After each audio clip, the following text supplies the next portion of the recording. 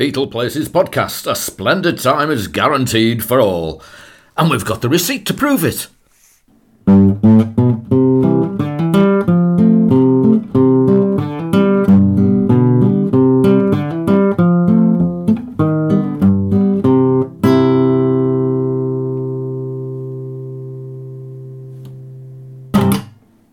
Hello there.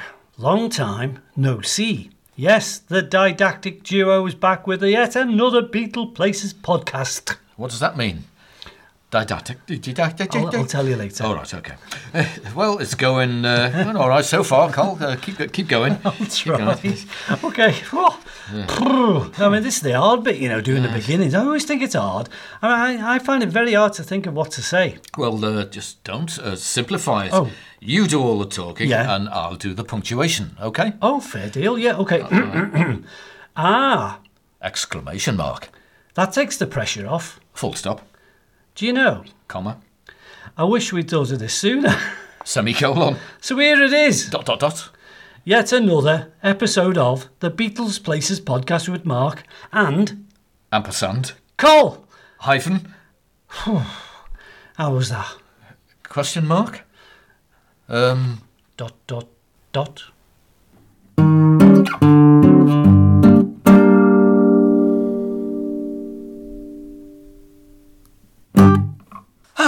Right. Hello, each and every one of you in order of height, starting in the middle. Yes, as Col nearly so eloquently put it. Sorry about that. I think. It's time for another BPWMAC, which stands for Beatleplaces MAC. Or in other words, the Beatleplaces Podcast with Mark and Col. Another chance to dispatch and debate more Beatles features, fun facts, and endlessly celebrating just how great the Beatles are and the town they came from. And while we're waiting for our MBEs to arrive from the Queen or Amazon, Yep, anytime soon, out the oven, we'll enjoy your company, several cups of tea, imported ginger nuts in Col's front parlour this fine day or evening. So let's begin. Hello, Col. Hello back. Yep, it's another soiree here at Casa Col. And once the show's over, maybe you'll be soiree you bothered. I'll get my money back on that joke if it doesn't get a laugh. Is it a joke? Is it? It was, apparently. It's what's said on the receipt. It's Beatleplaces podcast time again, folks, with all your favourite Beatle bits and bobs. Ain't that the case, Mark? Certainly is. Affirmative, good buddy, 10-4 and all the rest. In terms of things, we have the terrifically good Beatles trivia quiz. Well, I think it's terrific. It is, yes. I had spent many hours doing it. With more questions than you can shake a ginger nut at. Why do you want to shake a ginger nut at? We have this month in Beatle history, a ponder over what happened to the band in any month of my choosing. They're also notwithstanding... Or you could sit down, if you like. The Beatles Book review, Col's Beatleplaces Album review. That sounds like what I'm doing. All in all, jolly good stuff. It is. And as per usual, as per podcast usual, we'll also include one of those interesting features, and I'm not talking about Mark's webbed feet. Aye. It's kind of 1.5 features this time. There's the story of the real Eleanor Rigby. And it's interesting, believe me, you will. No. And also, we're going to talk about one of those first ever Beatle fans. A bunch of people called the Cement Mixers. Aye. Good story. Right. Hardened fans. So now you know. Huh. So what I also know is that Mark says the next bit. Ah, right. By Ecky's right, folks. That's exactly what it says here on the back of this serviette. Oh, it's toilet paper. Oh, yeah. Col. It's uncanny. So, on with the show. It's the Beatleplaces Podcast with Mark and Col. We haven't planned the show, so nothing can go wrong.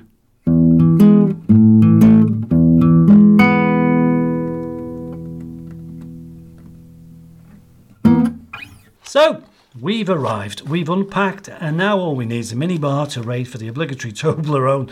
But instead, you can enjoy, or we can enjoy, or we can endure, or you can endure, if you like the first regular feature that we usually have on this Beatleplaces podcast with Mark, besides Mark or me, and that's the terribly tricky Beatles trivia quiz. So I'm going to hand over to Kid Dynamite.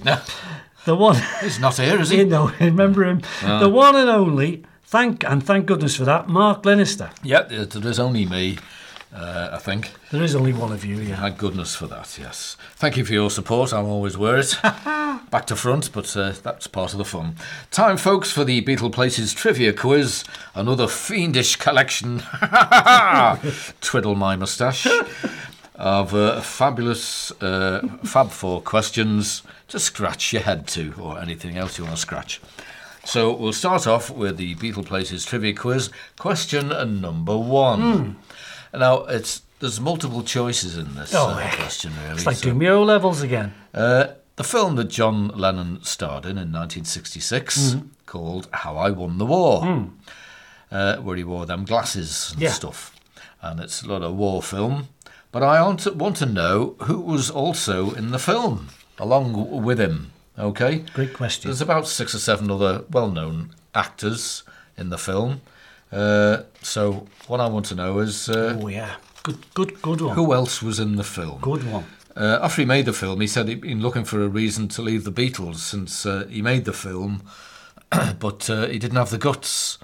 He didn't know what he was going to do after making the film, and if he left the Beatles, so he didn't know what to do. So. He wrote Strawberry Fields while he made the film, didn't he? So, good on him. He kept himself busy. Yeah.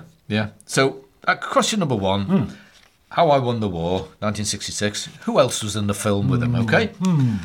Right, question number 2. In 1961, Bob Wooler. This is before they sort of started becoming famous. Bob Wooler was the MC at a lot of the early gigs that they did.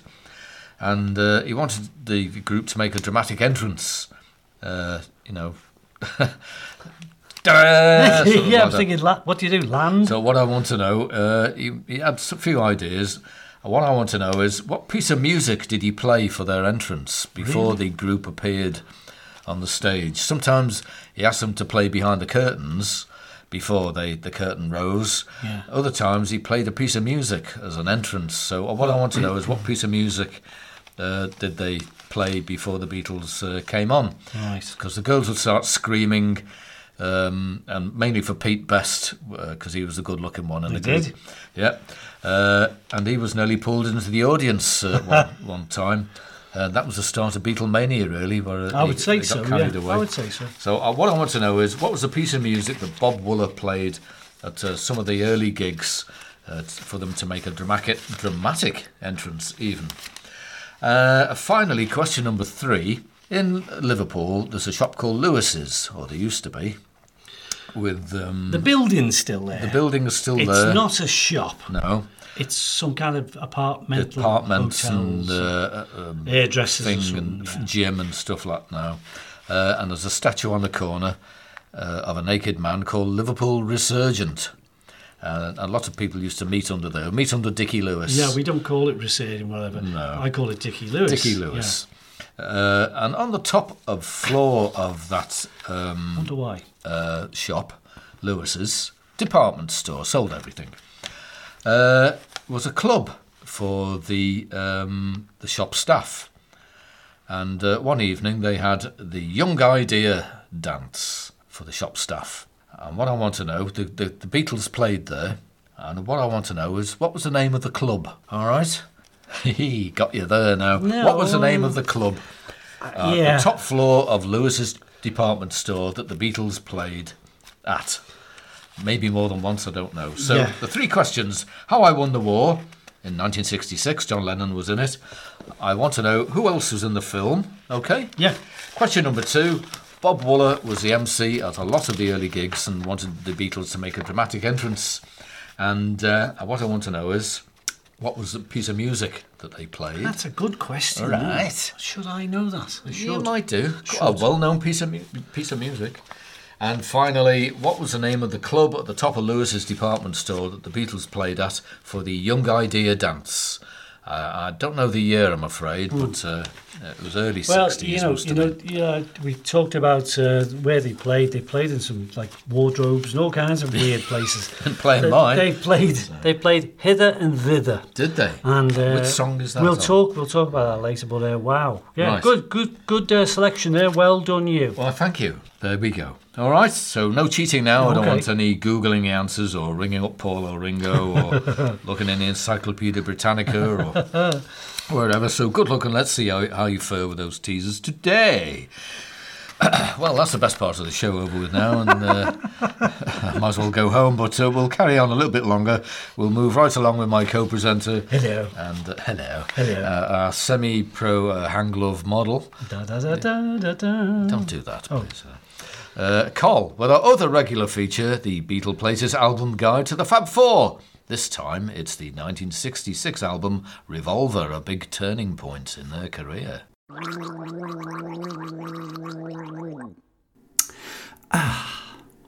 Good evening. Here's a joke.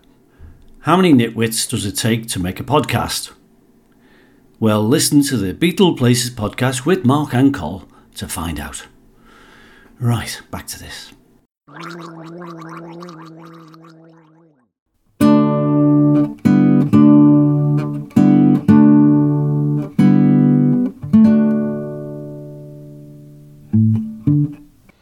This is Beatleplaces Podcast with Mark and Col, and now we're talking about the Beatleplaces Album Guide to the Fab Four with your friend and friendly neighbourhood, Col. Hey! Thanks very much. Cheers to Mark for his Beatles trivia quiz. My God, so some of those questions. He has promised prizes in future episodes. But the last time he did that, he ate the licorice all sorts before he came here. So it's my turn to give you... Tell me now.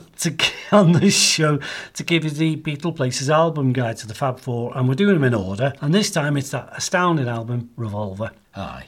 Revolver was recorded April 6th to June 21st, 1966, and it was released in August 66. So that was quick by anyone's standards. Yeah. I've taken longer to sort out my sock drawer than that. Naturally, it went to number one around the whole entire world and beyond. So, where? Walthamstow. The tracks on the album, the old vinyl album, were in this order. Side 1, Taxman, Eleanor Rigby, I'm Only Sleeping, Love You Too, Here, There, Everywhere, Yellow Submarine, She Said, Side 2 was made up of Good Day Sunshine, And Your Bird Can Sing, For No One, Dr. Roberts, I Want to Tell You, Got to Get You Into My Life, and a great one at the end, Tomorrow Never Knows. What a lineup.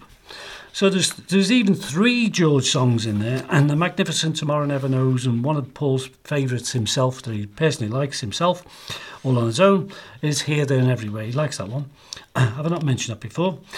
Talk about a bar being raised, and that's the band. This is the band trying to up their own abilities. So this is them at the height of their musicianship, their songwriting skills and everything else. 7 albums to date, at a rate of about 2 a year, plus the singles and the touring and the TV and all the radio stuff, and they were getting better. They were just getting better. The experimentation was apparent in the last track, Tomorrow Never Knows, and George got pride of place with track 1 being Taxman, which, though being a George composition, Paul played the enigmatic lead on. I don't know if anyone knows that.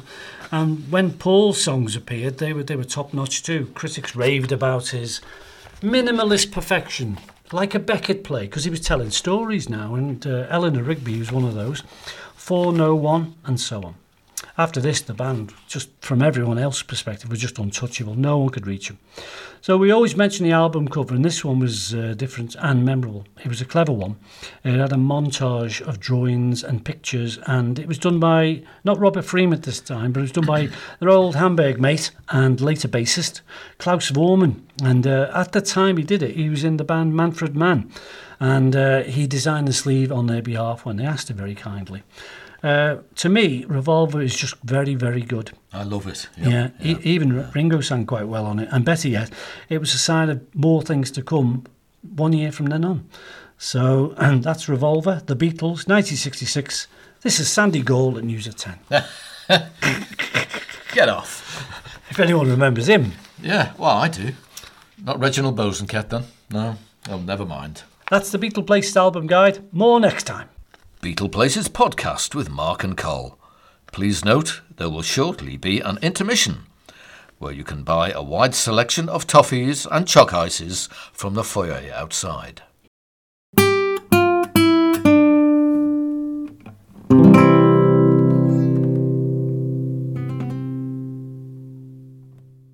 Hi everyone, this is Beatleplaces Podcast with Mark Col, summarised as BPPWMAC.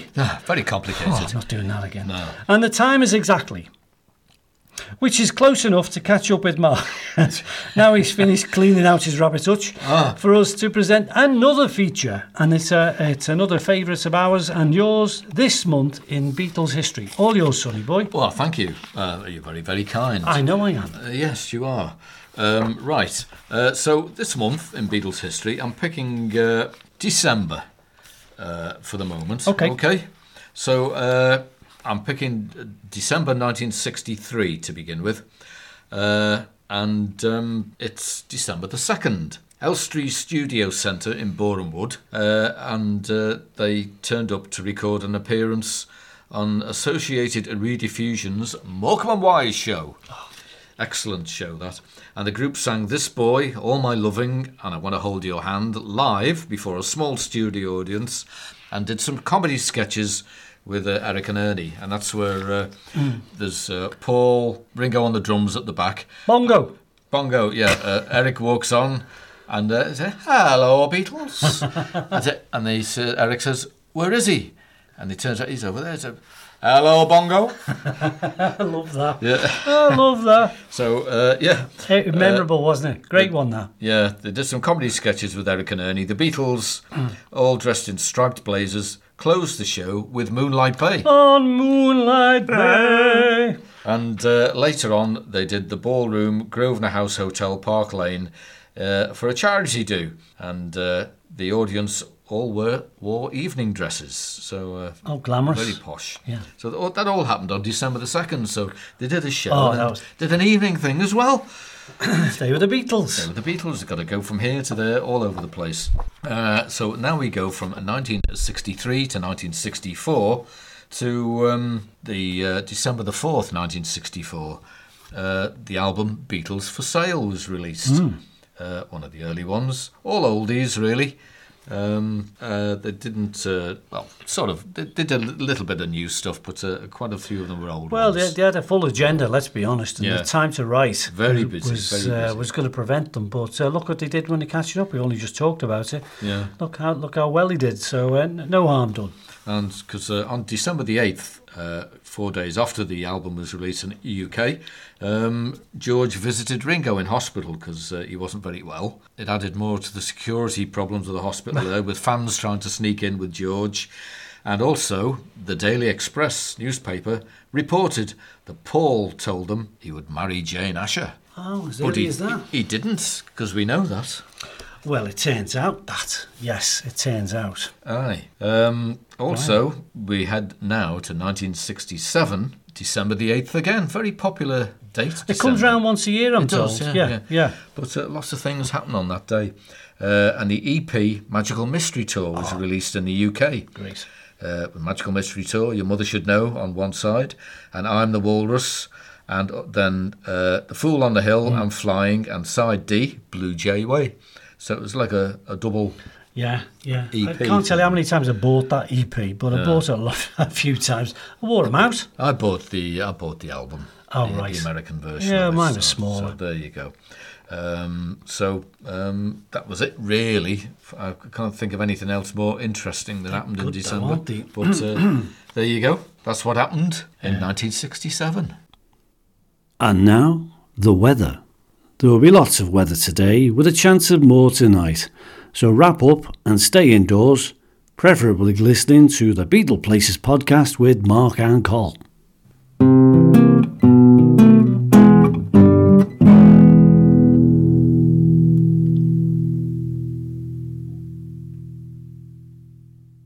Excellent stuff, and all true, Mark tells me. Oh, aye. More this month in Beatle history and none. Welcome back anyway, one and all, to the regular show and regular stuff. And for your delight, we have another feature. We have a regular feature, and I haven't been this regular since I went on my fig-roll diet. Aye. So it's time once more for the Beatles Book review. And I think I'm flying solo today, no harm done. Aye. So this is when I'm running out of books. Rather me, we'll tell you about a Beatles book we've read. And or coloured in or got our money back full. This time, I'm not so nice. I don't want to scare anybody. What have you got there? I've got a book that isn't very good, but I've got to mention it to you. And here it is. What's it called, Col? It's called Daddy Come Home. Oh, dear. It's a true story of John Lennon and his father. And it's written by Pauline Lennon, who was 20 when she married 55-year-old Freddie Lennon, John's dad. And it's based upon some never-before-published autobiography that Freddie was involved with. And it just includes commentaries and information that John probably never knew. What I noticed was, I got it because I wanted to have a complete understanding. I like people's points of view. I thought I must get this sort of story understood from everyone's perspective. And I was doing the Beatles family tree at the time. And what I noticed was Pauline Lennon was basically, as a legacy to her husband who died, she published this quite late on. And it came out in I'll get the year right. It's at the front, Col. It should be at the front, not at the very front. No. 1990. Ooh. Quite late, because Freddie died in 76, I think. And there we are. There's a picture of Fred on the front. So there is. John and Fred didn't get on so well, but what bothers me is it's very inaccurate. It's very it's got the order of things in the wrong order. And it gets a lot of information back to front. So they start with the Lennons being from Dublin, and they were Roman Catholics, and that there was a brother of Freddie's father was Jack, also known as John Lennon, but his nickname was Jack. And Jack Lennon supposedly was in a minstrel band, and supposedly went to America, and supposedly had a child in America, and supposedly came back. The first fact about on page 11, in fact, it starts off with the Lennons came from Dublin. Well, they didn't. They came from County Monaghan, which is Northern Ireland, not Southern Ireland, Dublin. They got that slightly wrong. And they also said that the family were born there, which isn't true. What happened was we had a Patrick Lennon, and Patrick Lennon's son came to England, and he had 4 or 5 kids, and that included John's great-grandfather, John Jack Lennon. So a lot of stuff was just wrong, just annoyingly wrong. They also mentioned about Freddie Lennon's mum being a lady called Mary Maguire. Nickname was Polly, which is a pet name when you have a name like that in Liverpool. They said she was Irish, and she wasn't. She was born in Liverpool, so it kind of began to grate as a start. I'm only on page 13 by this time, and I'm thinking, I feel like throwing this away. But for the sake of clarity, folks, and for the sake of bias, I'm telling you that this isn't worth buying. It's a poorly written second-hand version of somebody's life, and it should have done more and said more and been more honest, especially from Fred's perspective, which never seems to get noticed, because he was the father who went away and left John when he was very, very young, and should have done more, but he didn't, and came back when his fame arrived. So it's kind of annoying that he didn't bother too hard, too much. A few facts were about Freddie's dad, who, like we said, or it was said, was in a minstrel band. There's only one picture of him, and it's like him being stood on a stage with a friend who was dressed like a minstrel. But John Jack Lennon wasn't a minstrel. And from all the evidence I've found out, there was no such minstrel band in that era when John Jack Lennon was single. He was married, he was a clerk, he was a railway clerk.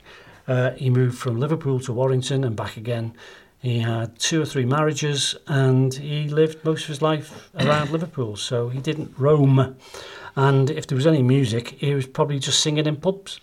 So unfortunately, Pauline Lennon's version of events, Daddy Come Home, isn't quite true as a story. It's a miss. It's not a hit. It's a miss, and a poor miss at that. Probably 3 out of 10.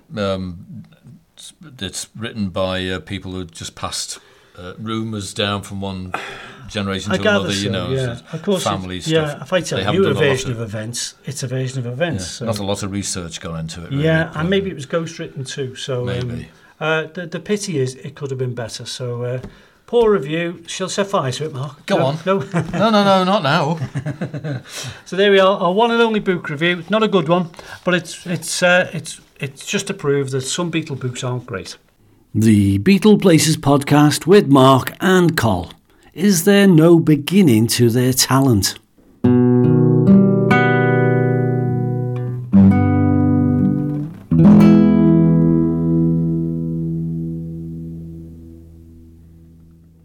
Okay, Beatle peoples, it's feature time now. Col is here with his 90-piece euphonium orchestra and triangle to sing in the key of L, followed by X and Z. The Flight of the Bumblebee. Are you ready? That isn't the Beatles introduction song, was it? No. Only kidding. Don't worry. Sit down again now. Seriously, Col is a bit right. Here he is with two featurettes. First one about the real Eleanor Rigby. And then after a half-time orange and a rub down, he's going to talk about the very first Beatle fans. Okay, Col? Cheers, and thank you, and I appreciate that, and here's £5. Thank you, again. Yeah, little feature, little mini feature. I like this. If anyone knows anything about the Beatles songs, they can sing Eleanor Rigby pretty much all the way through. And Eleanor Rigby was a person. Now, the coincidence with that is that there is a gravestone in John's neighbourhood of Woolton, which St. Peter's Church. And St. Peter's Church has a graveyard, and coincidentally it was found that on one of the stones is somebody by the name of Eleanor Rigby. It's always created that thought that maybe the band came up with the name from remembering playing around there as kids. It's a myth. Possibly. It could be true, possibly. We're in the middle. We don't know. No. So this is really a story about somebody called Eleanor Woods. So the Beatles song Eleanor Rigby in a belated history of the Eleanor Rigby gravestone in John's neighbourhood of churchyard of St. Peter's, very well known. But there are some unknown facts which need to be uncovered, as it happens, about the lady in question. The gravestone, if you really look at it and read it, reports that Eleanor Rigby was the beloved wife of Thomas Woods. So really, she was, as I figure this out, Eleanor Woods, when she sadly died in 1939. She herself was born in 1895 in a little village of Much, Woolton, which was the old name of Woolton, where John came from. Her parents were Mary Elizabeth Rigby and an Arthur Whitfield. So really her real name, as a maiden name, was Eleanor Rigby Whitfield, up until when she married around 1930. So her own father died in 1895, and her mother remarried Richard Heatley in 1911. So as a stepchild, it gets complicated. I hope somebody's making a flowchart of this. She could have been remarried as Eleanor Heatley. Yeah. Could have, but records show Eleanor stayed there and lived there with her husband Thomas Woods at the time of the late grandfather John Rigby and the extended family, which was in a place called Vale Road, where a lot of Beatle things are, 8 Vale Road. And the previous landlord of the house was, coincidentally, a Mr. Mackenzie. Now that's in the song, isn't it? Husband Thomas was a foreman on the railways based at 24 High Street. Now the weird thing is there's no train station in Woolton, but it does seem odd. They had one child and she was called Doris. Not very poetic name, but there she is. And sadly she died about 2 years of age. Eleanor died herself at 44 of a stroke. And it does seem that Grandad John was determined to keep the family and Eleanor's last given name as Eleanor Rigby Woods. But it could have all been so different if her granddad hadn't bothered to keep the family name alive. So we're talking about Eleanor Rigby, stroke Woods, stroke Heatley, stroke something else. My name's probably in there as well. Paul wandered through the graveyard, didn't he? Sort of he did. Backwards and forwards, and he might have seen the gravestone, might not, might have triggered something. Everything could have been subliminal. So, who knows? So thanks, Mark. That's my first feature. I think it's fair enough. We should revisit the quiz questions that Mark raised earlier. Absolutely. If we get permission from Mark, and he's given me the nod, here we go.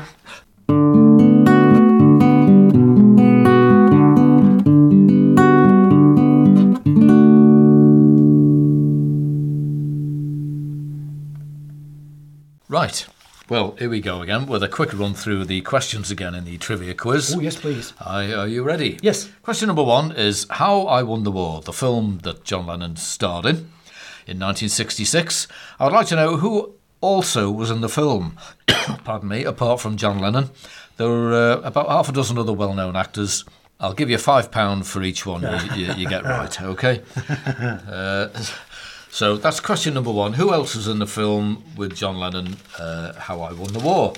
Question number 2, going back very early, 1961, Bob Wooler was the MC at a lot of the early gigs and wanted the Beatles to make a dramatic entrance. So sometimes they played behind the curtains before the curtain went up. Other times he played a piece of music before they came on. I'd like to know, what piece of music did he play before the group started? All right? It's a well-known piece of music before all the screaming started, or just as it started, really. So I want to know, what piece of music was it that Bob Wooler played before the Beatles actually came on stage, some of their early stuff. And finally, the Beatles played at least once, maybe, I don't know, on the top floor of Lewis's in Liverpool, which is a now defunct department store. Yeah. And on the top floor, they had a club for the shop staff. And I'd like to know, the Beatles played the Young Idea dance for the shop staff. And what I want to know is, what was the name of the club? How it got this name, I do not know. But somebody will tell me, possibly. Yeah, I'll try. All right. I'd like to know, what was the name of the club that the Beatles played Oh, at? splendid. Okay. Right. Okay. There we go.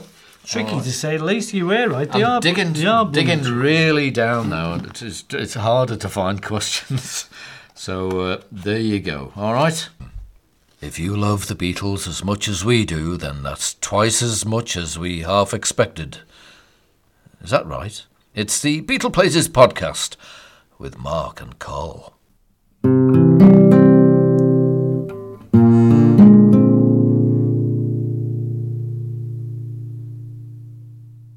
Thanks very much, Mark. Hey. He's good at these tricky questions. I wish he'd answer a few. I've got a headache now. And he's got a headache, so he's got there with a big wet towel on his head while I do the next feature.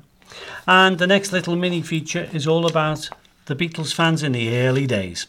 And I've covered the ground with a couple of fans who were called the Cement Mixers.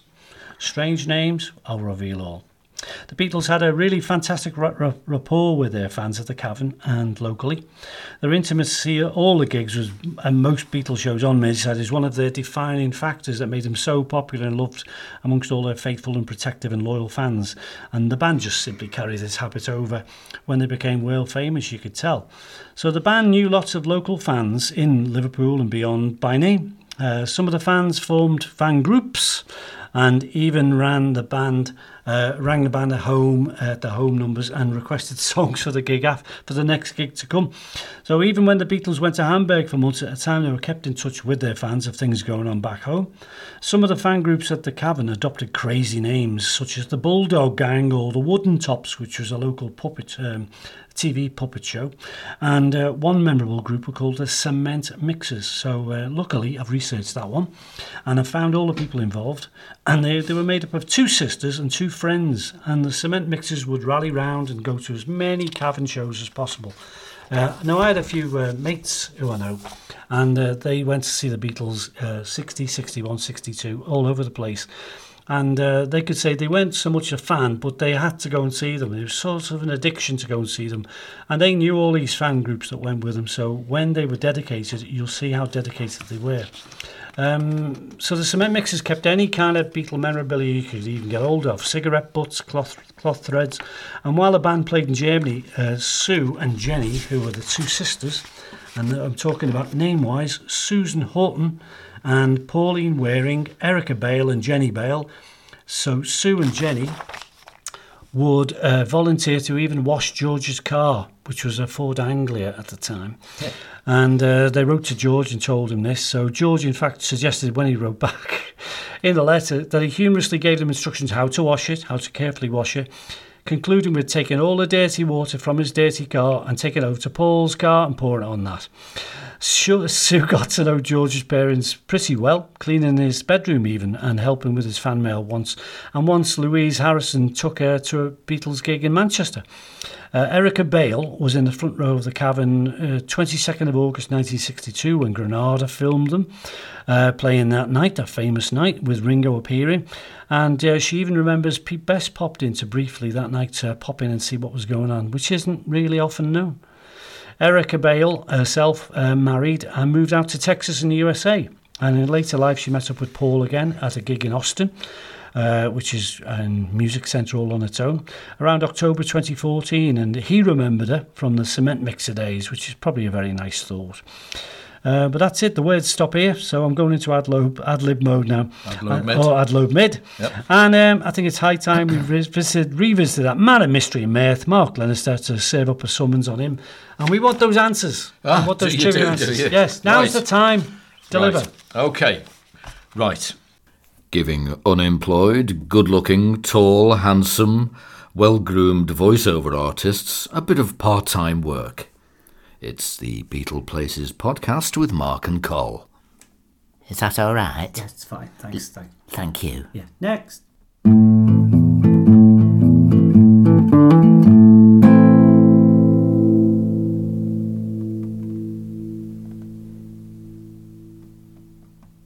Okay, Beatles trivia quiz answers.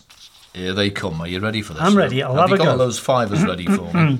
I'm giving them to you. I hope you've got a couple of fivers ready for me. I'm going to get a few of these right. I haven't got a sausage, I'm afraid. That'll do. No. Right. All right. Right, the film, How I Won the War, with John Lennon in it. Yep. 1966. Yep. I would like to know who else was in the film. It was produced, or directed, by Richard Lester. Okay, who did Hard Day's Night. But How I Won the War, who else was in the film? Can you tell me? Yes, I think I can. Go on then. Michael Crawford. Excellent, well done. Roy Kinnear. Yes. And a fella called Lee Montague. Yes. You've been reading my notes. I watched the film. Ah. It's an anti-war film, really, isn't it? Yeah. It's a very good one. It was on telly just the other week. Yeah. I can't remember anyone else, but there's bound to be. It was sort of it's like Beatles sort of actors that followed them around. Roy Kinnear was in 2 Beatles films that I know of. Yeah, and Michael Crawford was in Some Others Do Have 'Em, and also The Phantom of the Opera. Yeah. Excellent. I love Michael Crawford. Roy Kinnear is a well-known comedic actor. Yeah. And Lee Montague, smallish fellow, dark hair, if I remember rightly, in quite a few films and stuff as well. He just one of that gang you kept on seeing in British movies. There's also Michael Hordern, Sir Michael Hordern now, well-known actor, a fellow called Jack Headley. Yeah. And another man, I don't know, called Jack McGowan. I haven't heard of him before. No, but, came and went by the sounds of it. So there was Michael Crawford, Roy Kinnear, Lee Montague, Michael Hordern, Jack Headley and Jack McGowan were the main people in the film. Okay, well done. Here's a fiver. I'm in the money. One of those big £5 white ones. Because after making a film, John said he'd been looking for a reason to leave the Beatles since he made the film, but he didn't have the guts because he didn't know what he was going to do, really. But kind of changed his mind, didn't he? He changed his mind a little bit and got a bit fed up, and then found he had a direction again. Yeah, he had a respite, I reckon, like most of them needed. So right, so that's question number 1 out of the way. Okay, question number 2. Yeah, back in 1961, Bob Wooler was the MC at a lot of the early gigs and wanted to make a dramatic entrance for the Beatles. So, what piece of music did he play before they came on the stage? Introductory music as a sort of a thing. Okay, I thought initially Ride of the Valkyries. You're not far off, really. It's a piece of classical music. Is it the William Tell Overture? It is. Well done. Yes, have an apple. Hang on, no, I'm not having that apple. No, I'll put it down here. Thanks all very right, much. Okay. I hate it when you're not here. Yeah. Yep, he played the William Tell Overture. Put that crossbow down. Which was also the theme music to The Lone Ranger, wasn't it, I think? Was it? No, it wasn't. It was Ivanhoe, was it? Or I can't remember now. Early 1960s, it was 1950s theme tune. But the William Tell Overture by Rossini was played by Bob Wooler before the Beatles came on the stage. Yeah, it doesn't seem to fit, but I suppose at that time it was a good idea. Yeah, and finally, question number 3, what was the name of the club on the top floor of Lewis's in Liverpool, the famous department store which is now changed into flats and a post office. A velodrome or something, I don't know. Lost track. Something else, a gym. So the Young Idea dance for all the shop staff, the Lewis's managers put on a dance for the shop staff. And the Beatles played there. I'd like to know, what was the name of the club? It's got a number in it. It has got a number in it. Was it 625? No. Because that was the lines in the telly at the time. There was a 625 club. That was in this diary thing here somewhere. It's a number though. It was. You got two of the numbers correct. Oh, come on, you can't do that. I'm not playing the lottery. I've no idea why it was called this, but it's called the 527 Club. Okay. Maybe it was ran from 5 to 7 of an evening. It could have done, after the shop shut, maybe at 5 o'clock. It was a big hit. Apparently Possibly. The gig was good. Yeah. So the 527 Club, that was the name of the club on the top floor of Lewis's in Liverpool. Wow. So there you go.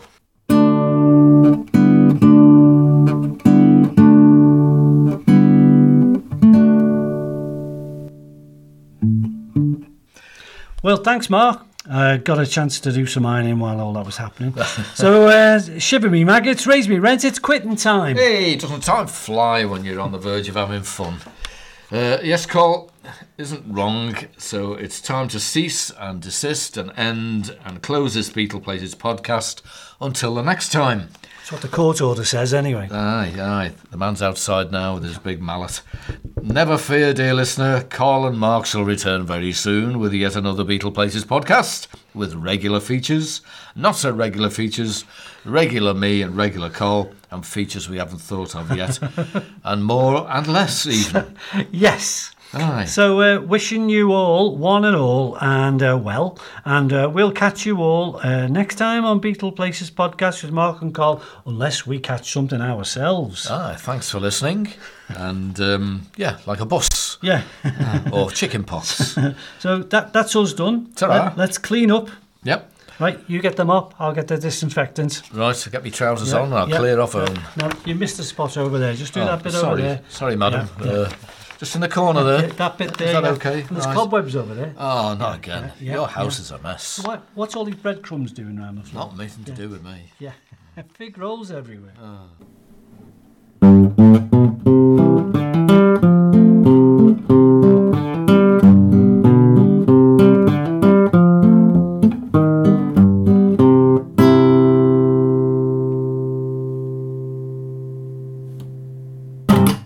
Thanks for listening to the Beatleplaces Podcast with Mark and Col. We hope to see you again real soon, and don't forget to visit the gift shop on the way out.